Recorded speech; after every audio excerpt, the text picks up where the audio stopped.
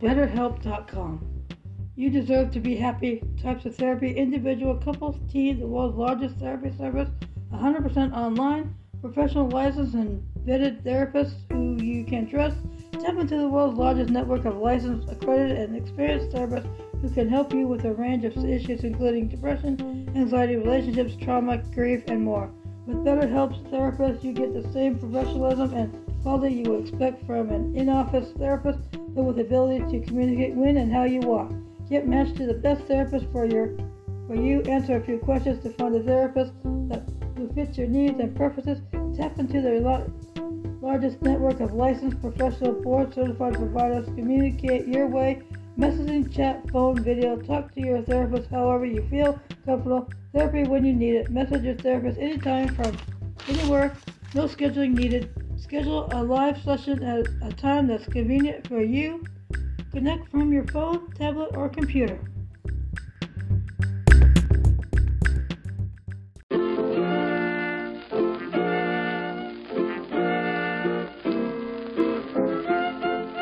Good morning. Hope you had a good week. Here's chapter 32 of Laura Ingalls Wilder's The Long Winter, titled The Christmas Carol. Next day, the second train came. After his party whistle had died away, Paul and Mr. Bose came down the street carrying a barrel. Between them, they upended it through the doorway and stood it in the middle of the front room. Here's that Christmas barrel, Paul called the boss.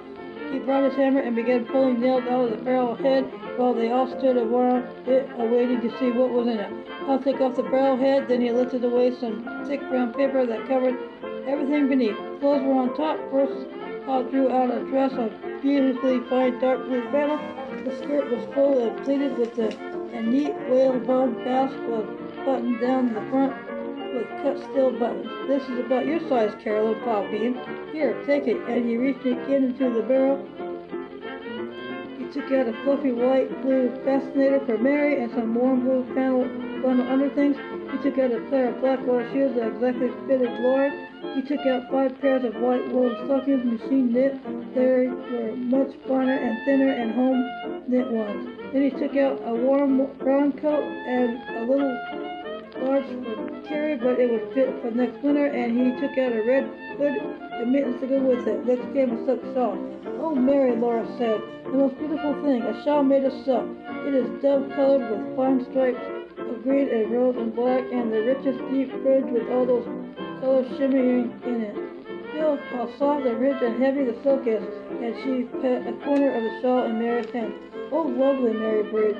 Who gets this shawl? Paul asked. They all said, Ma. Such a beautiful shawl. Was for Ma, of course. Paul laid it on her arm, and it was like her, so soft and yet firm and well-wearing, with the fine, bright colors in it. We will all take turns wearing it, Ma said, and Mary shall take it with her when she goes to college. What is there for you, Paul? Laura asked Chelsea. For Paul there were 2 fine white shirts and a dark brown plush cap. That isn't all, said Paul, and he lifted out the barrel. 2 little dresses. One was blue flannel, one was green and mauve rose plaid. They were too small for Carrie and too big for Grace, but Grace would grow it to fit them. There was an ABC book printed on the cloth and a small, shiny Mother Goose book of the cleanest paper with a colored picture on the cover. There was a pasteboard box full of bright colored yarns and another box filled with embroidery silks and sheets of perforated thin cardboard. Silver-colored and gold-colored. Ma gave both boxes to Laura, saying, You gave away the prettiest things you had made. Now here are some lovely things for you to work with. Laura was so happy that she couldn't say a word. The delicate silks caught on the roughness of her fingers, scarred from the twisting hay. But the beautiful colors sang together like music, and her fingers would grow smooth again so that she could embroider on the fine, thin silver and gold. Now I wonder what this can be, Paul said as he lifted from the very bottom of the barrel something bulky and lumpy that was wrapped around with thick brown paper. Jerusalem crickets, he exclaimed. If it isn't our Christmas turkey still frozen solid. He held the great turkey up where all could see, and fat, 15 pounds, or I missed my guess, and as he let the mass of brown paper fall, it thumped on the floor, and out of it rolled several cranberries. And if here isn't a package of cranberries to go with it, said Paul. Carrie shrieked with delight. Mary clasped her hands and said, "Oh my!" But Ma laughed. "Did the groceries come for the store, Charles?" "Yes, sugar and flour and dried fruit and meat. Oh, everything anybody needs," Pa answered. "Well then, Mr. Bose, you bring Mrs. Bose day after tomorrow, Ma said. Come as early as you can, and we will celebrate the springtime with a Christmas dinner." "That's the ticket," Pa shouted, while Mr. Bose threw back his head and the room filled with his ringing laugh. They all joined in, for no one could help laughing when Mr. Bose did.